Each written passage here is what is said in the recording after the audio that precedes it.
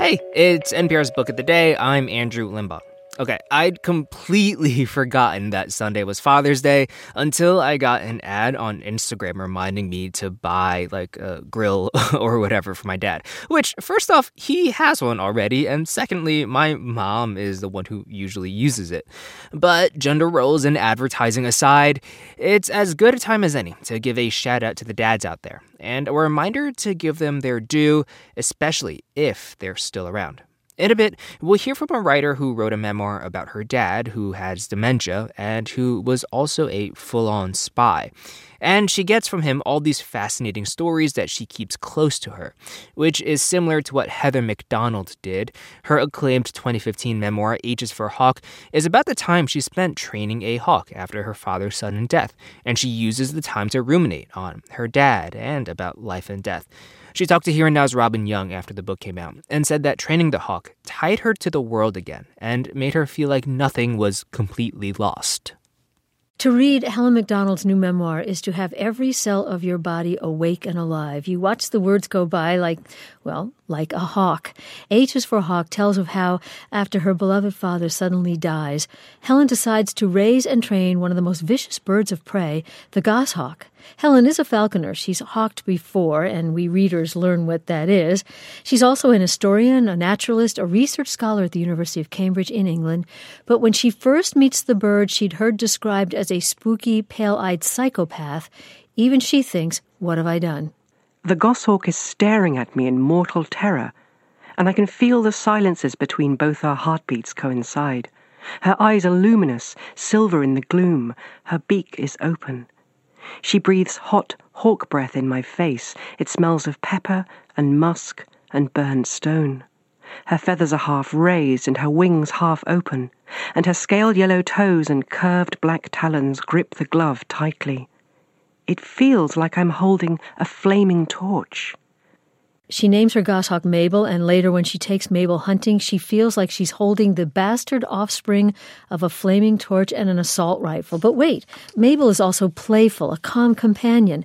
None of the hawking books, including one of the most famous by T.H. White, yes, author of The Sword and the Stone, none mention that. So Helen's book includes a riveting parallel story about T.H. White. The New York Times calls it beautiful and nearly feral.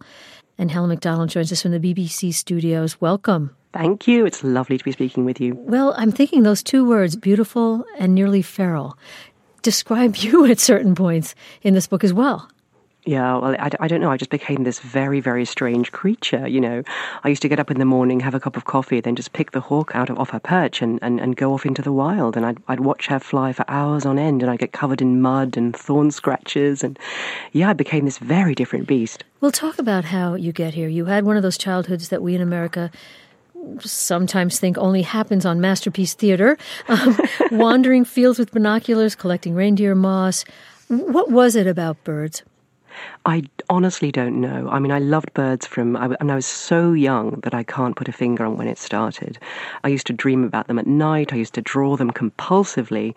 And you know, my parents put up with me. I don't know how they did it. I was this strange, obsessed child that used to constantly talk about, particularly birds of prey. I thought they were the most beautiful things that the world had ever made. And the family was already not putting up with, but adoring a father, husband who was a photographer, a newspaper photographer. And as you write your memoir, you realize how connected it is to be a photographer and to be someone who stands and watches things like birds. Absolutely, and I think I learned really how to see the world from my father. He was a very, very great press photographer, and he really taught me how that the world was full of extraordinary, beautiful happenings, and that your job was to kind of be there and witness them. When he dies, you really have one of the best descriptions I've ever seen of feeling that sudden loss. If I may, I remember when my father died way too young, when an ambulance went by, I stood still and said to myself, oh, they're coming to get me, because they must see that how I'm feeling is somehow showing on the outside, and I literally stood there. Absolutely. Describe how broken you felt. Yeah. In the first sort of week or so, it felt like I was made of dully burning metal, you know, sort of red hot. And if you put me on a sofa or a chair or a bed, I'd just burn right through. You know, when you told me that story there about the ambulances, I remember, you know, hearing ambulances after my father died, and all I could think of was that, that obviously one had gone to him and it had not managed to save him. And I just stand there with tears in my eyes, hot tears. I mean, it's a very, very hard time.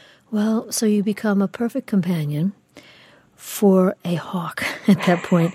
Now, just talk a little bit what this is. Literally training a bird to sit on your fist. And the goal is that someday you're going to let that bird go and hope it comes back. The American writer Stephen Bodio describes it as learning how to be polite to a bird. It's not a cruel relationship. It's not one of subjection and kind of power. It's really a very extraordinary, close relationship in which, your goal is to get the hawk to accept you as kind of a companion and then go out and watch the hawk do what it would do naturally in the wild, which is fly and soar and hunt. For many, many millennia, there have been people like me sitting in darkened rooms, willing hawks to lean down and take that first bite of raw meat from your gloved fist, the first step on that long journey. And then once they associate you with someone who can care for them and provide food and a home, you then let them go where they do what they do, which is hunt. And what's fascinating is here you are, a person who hadn't thought about death as acutely before your father's death, and now you're realizing you're complicit with a natural killer. Yeah, I mean, it's the great irony, I suppose, that there I was running from death as fast as I could and sort of flying with the hawk to try and escape it. And of course, these hawks are natural killers, and I had to, be with the hawk while she hunted. And of course, hawks aren't particularly kind creatures. When they catch birds or animals, they just start eating. And at some point, the poor animal's going to expire. And I had to run in and humanely put these poor things out of their misery.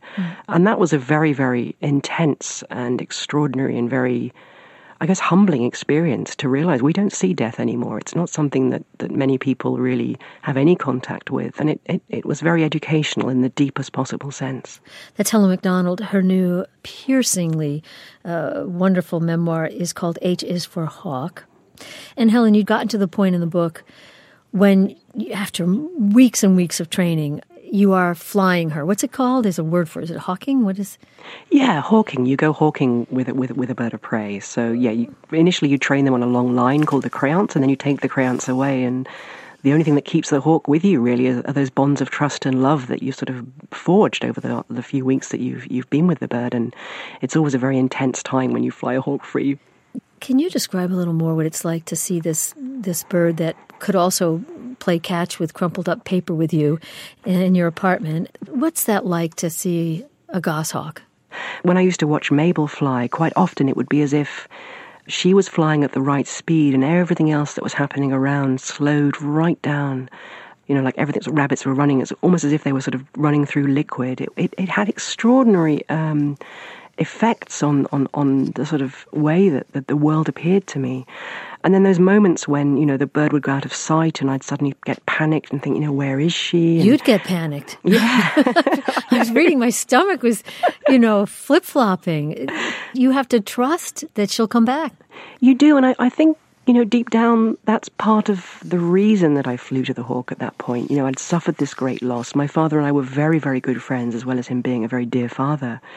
And falconry, I guess, it's about that sense of things going away and then things coming back again. And every time the hawk flew back, it somehow it tied me to the world again. It was like, nothing was completely lost. It was a very strong emotional kind of movement. Well, but there's a point where you realize you've become lost. You've crossed over too much into hawk territory.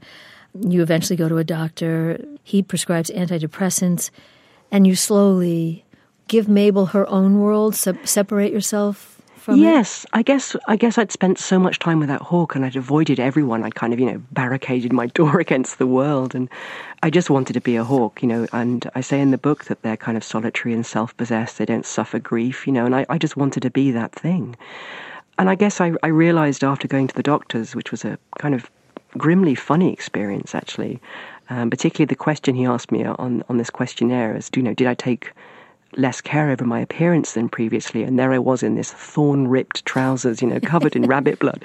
But I guess I realized that I'd mistaken, I'd made this great mistake, and I'd run too far into the wild. I tried to heal myself through going into the wild, and actually the hawk wasn't me. The hawk was to be treasured because she was so different from me. She was utterly herself and utterly wild. And once I realized that, things became a little bit less pointed, a little bit less hard to bear.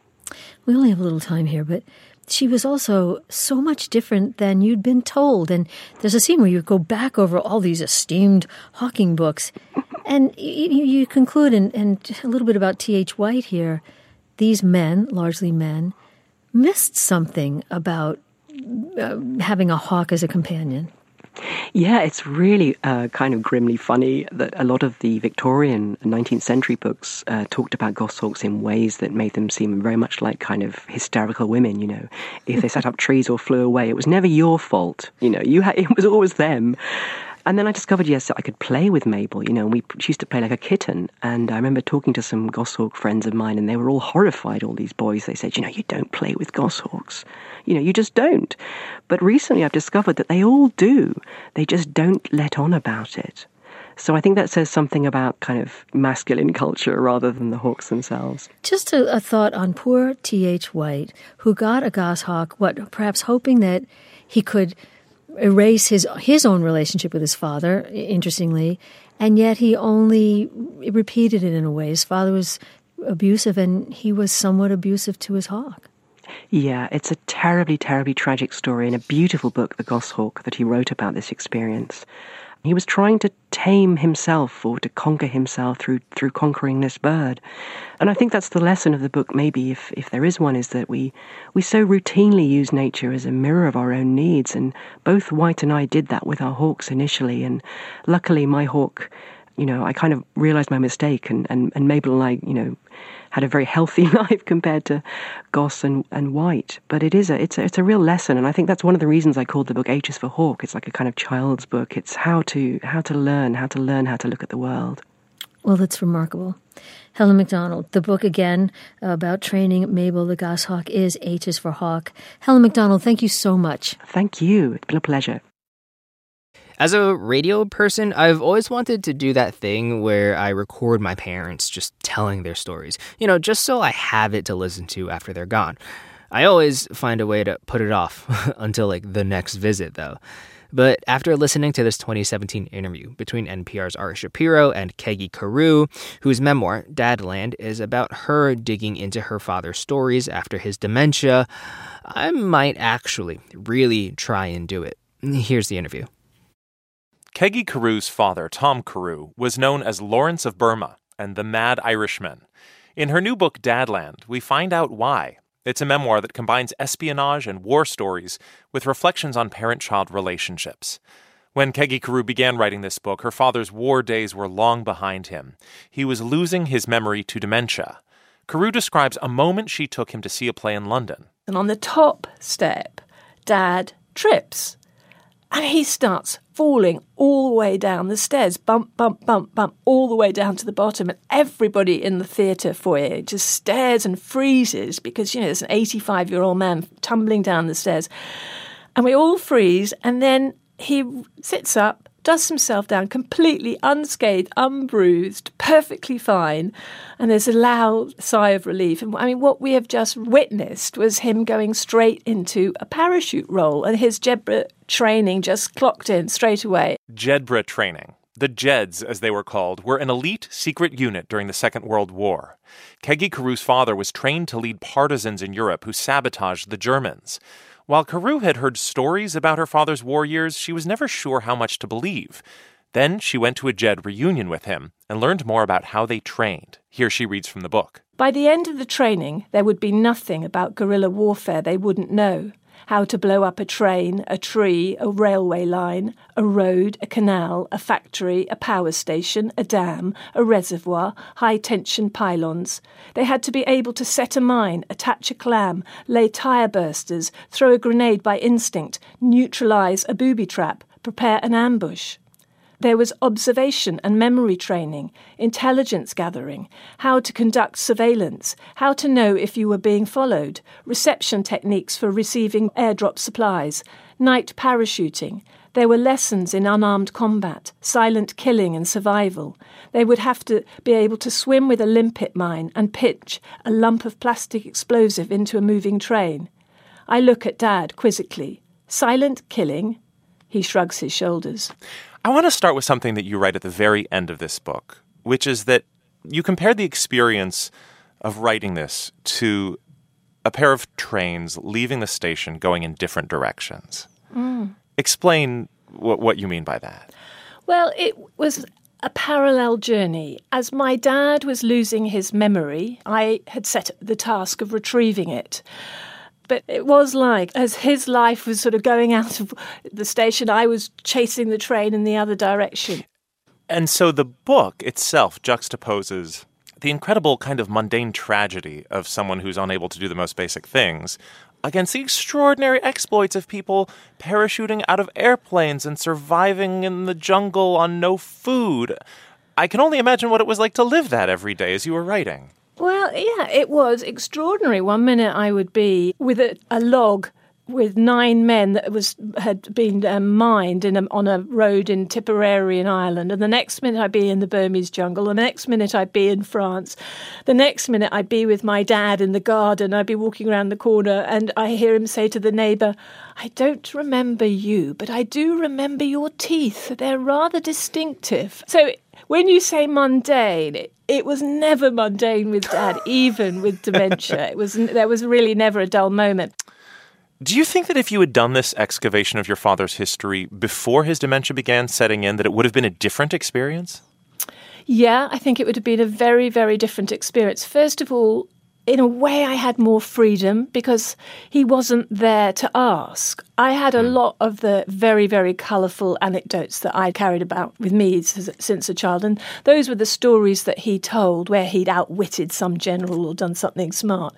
But the actual nuts and bolts of it, and also the really astonishing stuff, was buried in secret files that weren't actually available until the last 15 years. They were all stamped with secret and hidden away, and you couldn't actually access them. So I think it would have been a very different book, and it wouldn't have had that woven quality that it has where your chronology is replaced by memory, so that the memory comes and goes and one moves around from the past into the present and back to front. I think every child probably to some extent views their parent as a superhero. Was there a moment in adulthood, or perhaps even as you were researching this book, that it suddenly hit you that these were not just stories, that he actually had done these incredible daring feats during wartime? Well, I knew he was called Lawrence of Burma and the Mad Irishman because we had these newspaper reports from India from 1945, and I used to take them to school, show people, and I knew he parachuted out of planes into the jungle, and I knew he was a spy in Burma. But when I really found out the truth was so much more outrageous, and he was in so much more kind of crucial part of history when the Burmese guerrillas were trying to get their independence, and he was from the Japanese, and he was working with Aung San Suu Kyi's father, who was later assassinated. Oh, it was so brilliant. It was much better than I thought. I didn't think I would be writing quite so much about that, but it was so fascinating. I couldn't resist getting really deeply into some of that stuff. What does it mean to you now that he's gone to have this work that you've created that is a tribute to a man who shaped you, created you, influenced you, and is no longer with us? Well, it's in a way, he's been more with us with this book. It's been incredible. It's been a very cathartic thing with my family, actually. We've talked about, the more difficult sides of our life together since this book's come out. And it also, I think, acts as a sort of universal, resonates universally because it's about lots of things that families experience, apart, obviously not the guerrilla warfare, jumping out of planes stuff. No, my family's never experienced that. No, but then lots of other things, family things, the grief, the loss, the love, the dementia side. And, perfect lives are not very interesting, and ours is certainly not that. So I felt it was a kind of way to reach out in a way, like as an everyman, or the experiences that we all have, and yeah, that was important to me, so that it did resonate in that way. Well, Kegi Carew, thanks so much for your time. Thank you very much. It was lovely speaking to you. Kegi Carew's book is called Dadland.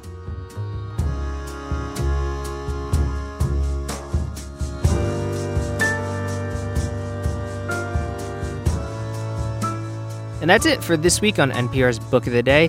Let us know what you think. You can write to us at bookoftheday@npr.org. I'm Andrew Limbong. The podcast is produced by Miranda Mazariegos and edited by Megan Sullivan. Our founding editor was Petra Mayer. The show elements for this week were produced and edited by Tyler Bartlam, Lucy Perkins, Hiba Ahmad, Hadil Al-Salchi, Michael Levitt, Courtney Dorning, Lena Muhammad, Justine Kennan, Art Silverman, and Melissa Gray. Beth Donovan is our managing editor. Thanks for listening.